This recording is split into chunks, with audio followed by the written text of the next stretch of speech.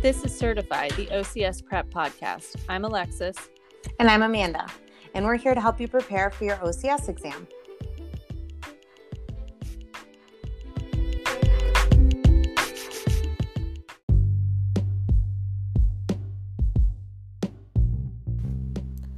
Hi everyone, I just wanted to remind you that Amanda and I have created a Patreon page for the podcast this year.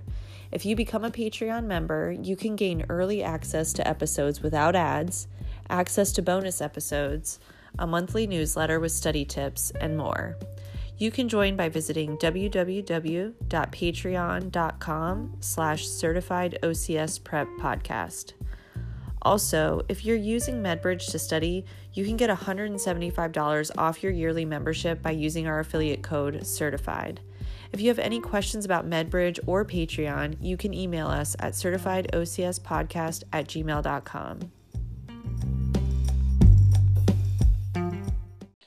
Hi everyone. So today we're going to talk a little bit about tests and measures for the hip. So on the last episode, I went over some different, common diagnoses that we see in the hip. So today we're going to focus a little more on what the assessment of these patients looks like. So a few quick notes I wanted to make before we get started. It's really important to keep in mind that the mechanics of the hip and the complexity of the joint when we're talking about hip pain and treating hips. So, it's not just a simple joint that moves, in one plane of just a few planes of motion. It's a very dynamic joint and it moves in a lot of different planes. So we need to keep that in mind. And it's also important to keep in mind the close relationship between the pelvis, the SI joint, and the hips. Movement at the hip joint are specifically related to movements at the SI joint and pelvis, which we discussed a lot in the SI joint episode and the pelvis anatomy and biomechanics episode. So dysfunction in the pelvis and lower back is often related to dysfunction in the hips. The hips are also frequently involved in patients with knee pain due to changes in mechanics down the chain with hip dysfunction as well. So it's something to keep in mind also. The hip joint is designed to accept forces well, especially during gait. However, studies have shown that the amount of femoral anteversion a person has does have an effect on the amount of force applied at the hip during gait. And that this alteration in forces can lead to hip OA. So that's just another thing I wanted to kind of point out before we get started. And in talking about, the different ways that the hip moves, just a quick mechanics review. Due to the oblique orientation of the acetabulum, the femoral head moves in a three-dimensional manner. So hip flexion requires femoral head flexion, abduction, and internal rotation with respect to the acetabulum.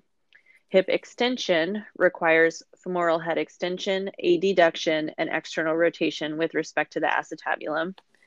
Hip abduction requires femoral head abduction, extension, and external rotation.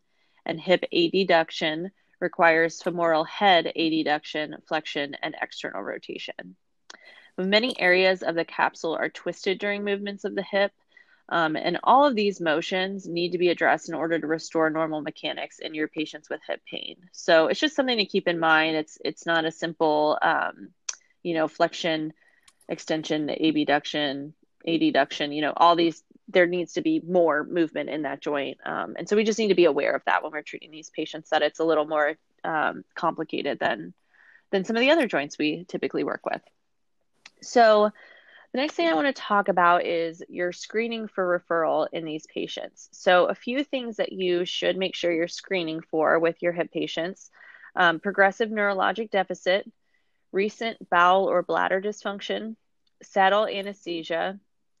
A traumatic onset of hip pain is always something that we need to be screening, for fractures and making sure that we're ruling that out. A history of cancer, insidious onset, no relief at night or symptoms that are worse in supine, and then a history of UTI or other infection, IV drug use, or TB exposure. So those are all things that you should be regularly screening these hip patients for. Specific diagnoses that we want to screen for, and I'm going to talk a little bit about the type of patient that we want to make sure we're really looking into these things for. So the first one is colon cancer. These patients are generally over 50 years old. They're going to report bowel dysfunction or disturbances. unexplained weight loss, a family history of colon cancer, as well as pain that's unchanged by positions or movement. The next thing is pathological fracture. So these patients are generally over 70 years old, and it's more common in females. They're going to report a history of a fall, and pain is worse with movement. The next one is screening for malignancy in patients with low back pain. So these patients are going to be patients who are under 50 years old. They have an unexplained change in their weight, failure to improve with conservative management, and a previous history of cancer. The next one is a screening for sportsman's hernia. So these patients are going to report a traumatic injury that's associated with twisting, turning, or directional changes in speed, causing the hip to move into abduction, adduction, or extension. This injury is most commonly seen in sports such as hockey or soccer. They're going to report pain in the lower abdominal, inguinal, and groin regions that it can be unilateral or bilateral, and it's going to be exacerbated with exertion or Valsalva. These patients are also going to report painful resisted hip adduction that does not improve with the addition of a pelvic ring stabilization belt.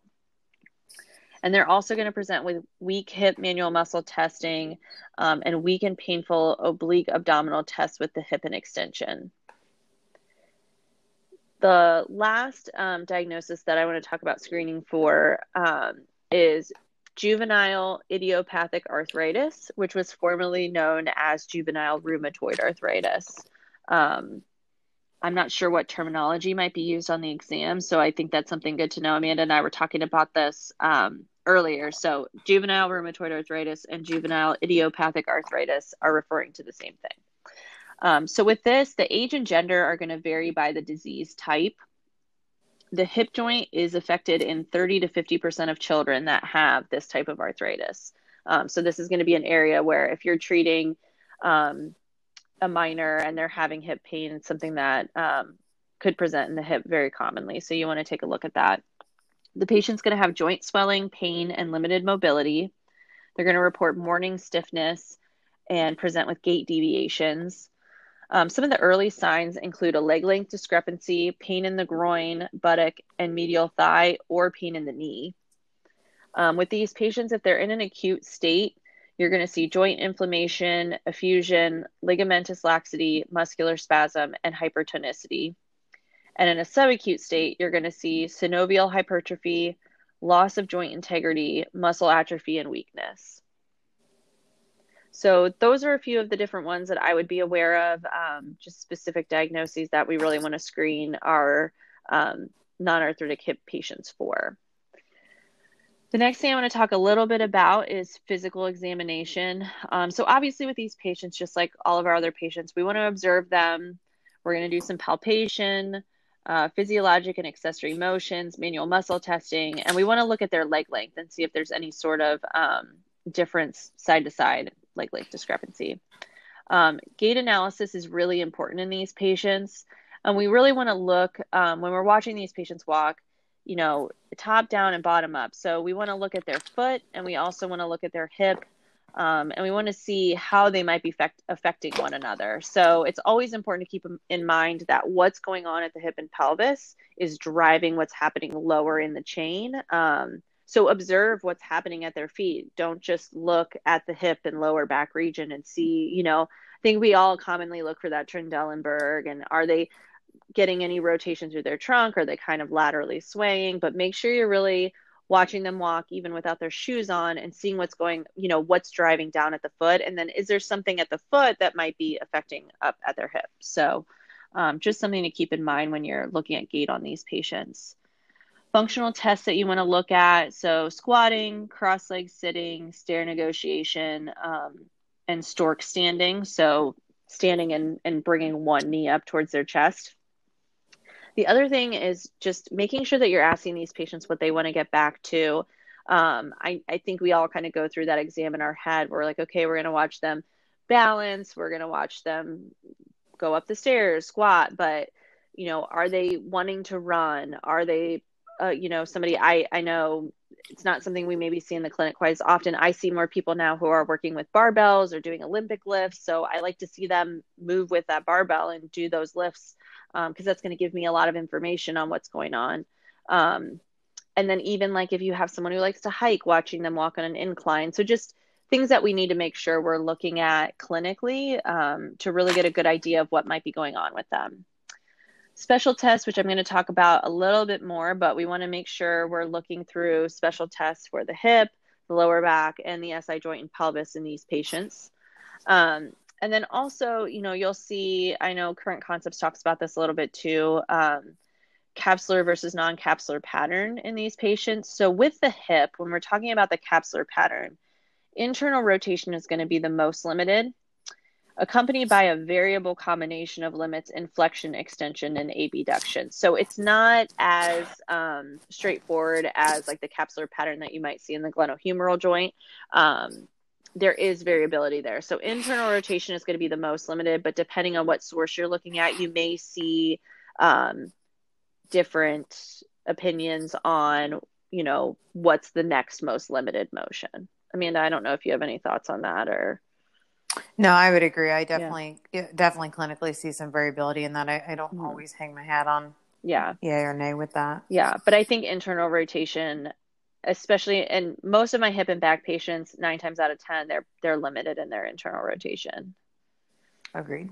So I want to talk a little bit about special tests for the hip, and I don't want to get too into like describing all of these. I think that we all probably do these often, but if I mention them and it's not one that you do or not one that you're familiar with, I would definitely make sure you take some time to review these. So the Faber and the Fader are ones that are commonly used, and I think it's talked about in a lot of different resources for the OCS. So those are ones that you should definitely be familiar with. And then leg length discrepancy. So looking at, what their true leg length is, and if there's a discrepancy there, what's going on with that and where is that coming from. The Thomas test, which is going to give you information on flexibility of the iliopsoas, the rectus femoris, and also tells us a little bit about the muscles that attach the IT band. Eli's test, which is the prone test that looks at your rectus femoris. Ober's test, which is the side-lying test looking at the IT band. 90-90 hamstring length. So doing that 90-90 hamstring test, that's going to give you more of a specific look at the actual hamstring muscle, and we're taking out the potential, neural tension that you might get from the sciatic nerve in that. Active straight leg raise and supine, which is going to give us information on instability. Draiman sign, which is when the hip moves into external rotation when flexed, and it's significantly, that patient will also have significantly limited and often painful internal rotation. So this is seen in patients who have arthritis, impingement, or SCFE. So that's a good one to know as well. The femoral fulcrum test, which is looking for stress fractures. The hamstring syndrome test, which is an isometric knee flexion test in 90-90 that reproduces buttock pain. They do talk about that one in the Current Concepts. There's a nice picture of it. Modified circumduction test or scour test. So that's going to give you some information on labral issues, labral tears. And then the neural tension test. So looking at the sciatic nerve, the femoral nerve, lateral femoral cutaneous nerve, and kind of differentiating out if there's anything going on with that. So I also want to point out that on page 43 in Current Concepts, it's called Appendix 1. They have a list of the clinical examination and special tests for the hip complex. And I think that's a really nice reference too. It just kind of lays things out like by position. And so you can kind of like look through, and I think it's a good thing to just sort of read through and say like, okay, yeah, I know what all these are. And if you're not sure what one is, taking a moment and looking up what that special test is and just familiarizing yourself with those. You're never going to know all the special tests, but these are ones that I think in the hip are important. I don't know, Amanda, if you have any that you'd like to add in there. No, not necessarily. I would agree though. Yeah. Those are, if you're not familiar with those, I would become familiar. Yes. Yeah. You definitely want to take a look through those ones.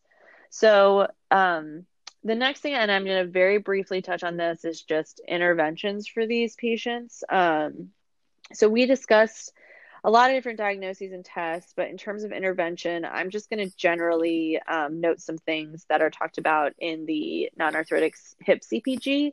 There is a lot of discussion in the current concepts monograph as well about different treatments for different diagnoses. But we also did in season 1 an episode on the non-arthritic hip CPG where we go into more detail about these different types of treatments for these patients. So the first thing is patient education. So with these patients, we want to encourage activity modification to avoid pain-provoking positions and activities in work tasks, daily activities, and exercise. We also want to consider central sensitization along with any psychological or behavioral factors that could be contributing to pain and their pain experience. The next thing is manual therapy. So joint mobilizations may be indicated when capsular restrictions are suspected to impair hip mobility, and soft tissue mobilization procedures may be indicated when muscles and their related fascia are suspected to impair mobility.